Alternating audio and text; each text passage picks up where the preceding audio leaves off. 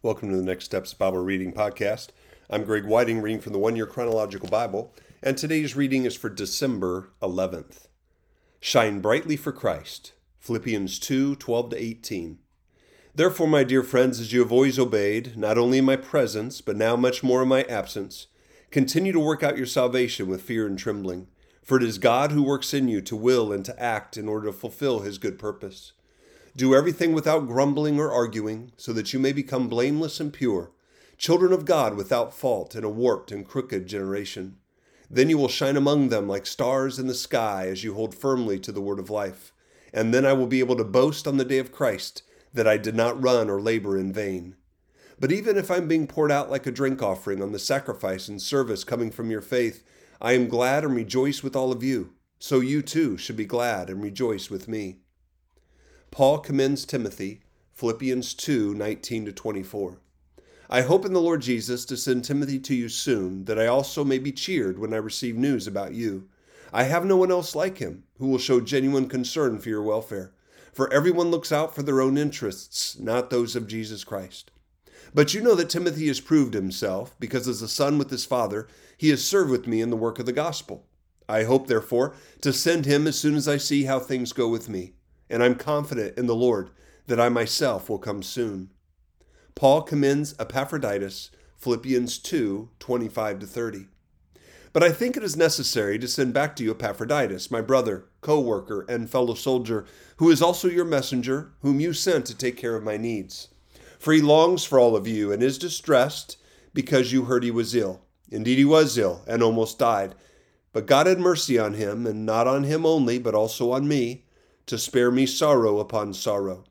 Therefore I am all the more eager to send him, so that when you see him again, you may be glad, and I may have less anxiety.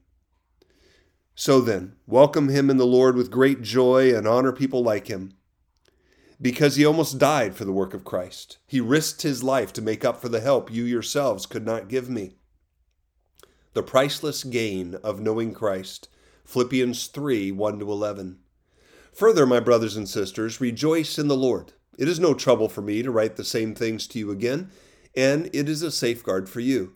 Watch out for those dogs, those evildoers, those mutilators of the flesh. For it is we who are the circumcision, we who serve God by his Spirit, who boast in Christ Jesus, and who put no confidence in the flesh, though I myself have reasons for such confidence. If someone else thinks they have reasons to put confidence in the flesh, I have more. Circumcised on the 8th day of the people of Israel, of the tribe of Benjamin, a Hebrew of Hebrews. In regard to the law, a Pharisee. As for zeal, persecuting the church. As for righteousness, based on the law, faultless. But whatever were gains to me, I now consider loss for the sake of Christ. What is more, I consider everything a loss because of the surpassing worth of knowing Christ Jesus my Lord, for whose sake I have lost all things.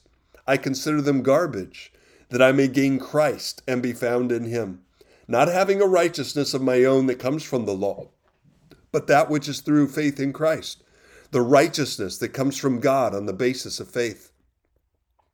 I want to know Christ.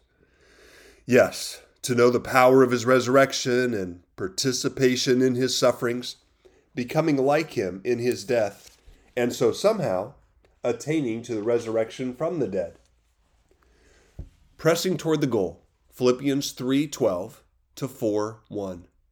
Not that I've already obtained all this or have already arrived at my goal, but I press on to take hold of that for which Christ Jesus took hold of me. Brothers and sisters, I do not consider myself yet to have taken hold of it, but one thing I do, forgetting what is behind and straining toward what is ahead, I press on toward the goal to win the prize for which God has called me heavenward in Christ Jesus.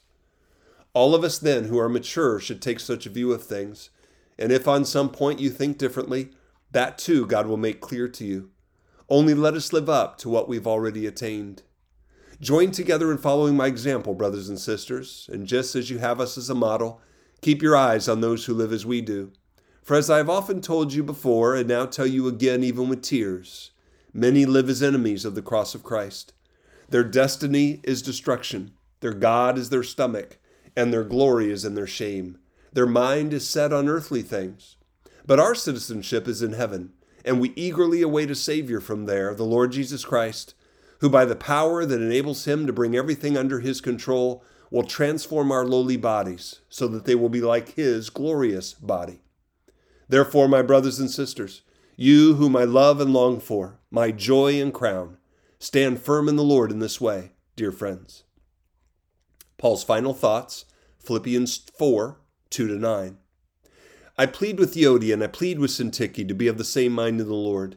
Yes, and I ask you, my true companion, help these women, since they have contended at my side in the cause of the gospel, along with Clement and the rest of my co-workers, whose names are in the book of life. Rejoice in the Lord always. I will say it again. Rejoice. Let your gentleness be evident to all. The Lord is near. Do not be anxious about anything, but in every situation, by prayer and petition with thanksgiving, present your requests to God. And the peace of God, which transcends all understanding, will guard your hearts and your minds in Christ Jesus. Finally, brothers and sisters, whatever is true, whatever is noble, whatever is right, whatever is pure, whatever is lovely, whatever is admirable, if anything is excellent or praiseworthy, think about such things. Whatever you have learned or received or heard from me or seen in me, put it into practice, and the God of peace will be with you. Paul's thanks for their gifts, Philippians 4, 10-20. I rejoice greatly in the Lord that at last you renewed your concern for me. Indeed, you were concerned, but you had no opportunity to show it. I'm not saying this because I am in need, for I have learned to be content, whatever the circumstances. I know what it is to be in need, and I know what it is to have plenty. I have learned the secret of being content in any and every situation, whether well-fed or hungry, whether living in plenty or in want. I can do all this through him who gives me strength. Yet it was good of you to share in my troubles. Moreover, as you Philippians know, in the early days of your acquaintance with the gospel, when I set out from Macedonia, not one church shared with me in the matter of giving and receiving, except you only. For even when I was in Thessalonica, you sent me aid more than once when I was in need. Not that I desire your gifts. What I desire is that more be credited to your account. I've received full payment and have more than enough.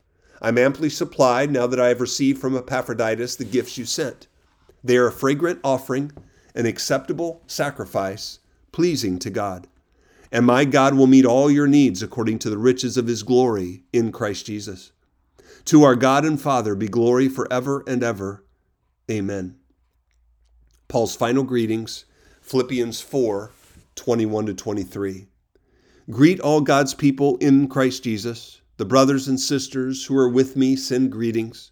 All God's people here send you greetings, especially those who belong to Caesar's household. The grace of the Lord Jesus Christ be with your spirit. Amen. And that's the end of the reading for December 11th. Love the book of Philippians. And there's so many things here in this last half of the book to take away. But one of my favorite passages of Scripture is what I want to focus on today for my application. Philippians 4:6. Do not be anxious about anything, but in every situation, by prayer and petition with thanksgiving, present your requests to God.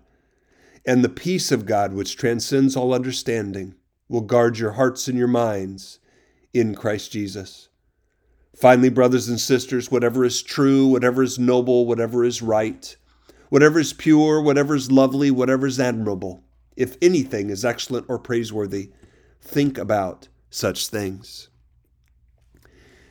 So my takeaway today is to do what these verses say, to refuse to just be anxious about things, worry about things, but to pray. To pray, to be thankful for all God has given and what he is up to tell him what I'm asking for, and to accept the peace that he promises, that will keep my heart at ease, that will lead me in his way. And then to focus my mind on thinking about what is true and noble and right and pure and lovely and admirable. To think about the things that will lift me up to him and honor him. So, Father, today I give you all my anxious thoughts, the things that I'm concerned about, that I might worry about, that I wonder about, what's going to happen here. Father, I give them to you today, and I accept your promise of peace, that others may not be able to understand. And Father, help me to think then about the things. As I pray with thanksgiving, help me to think about the things that would honor you today, to keep my mind on what would please you. In Jesus' name, amen.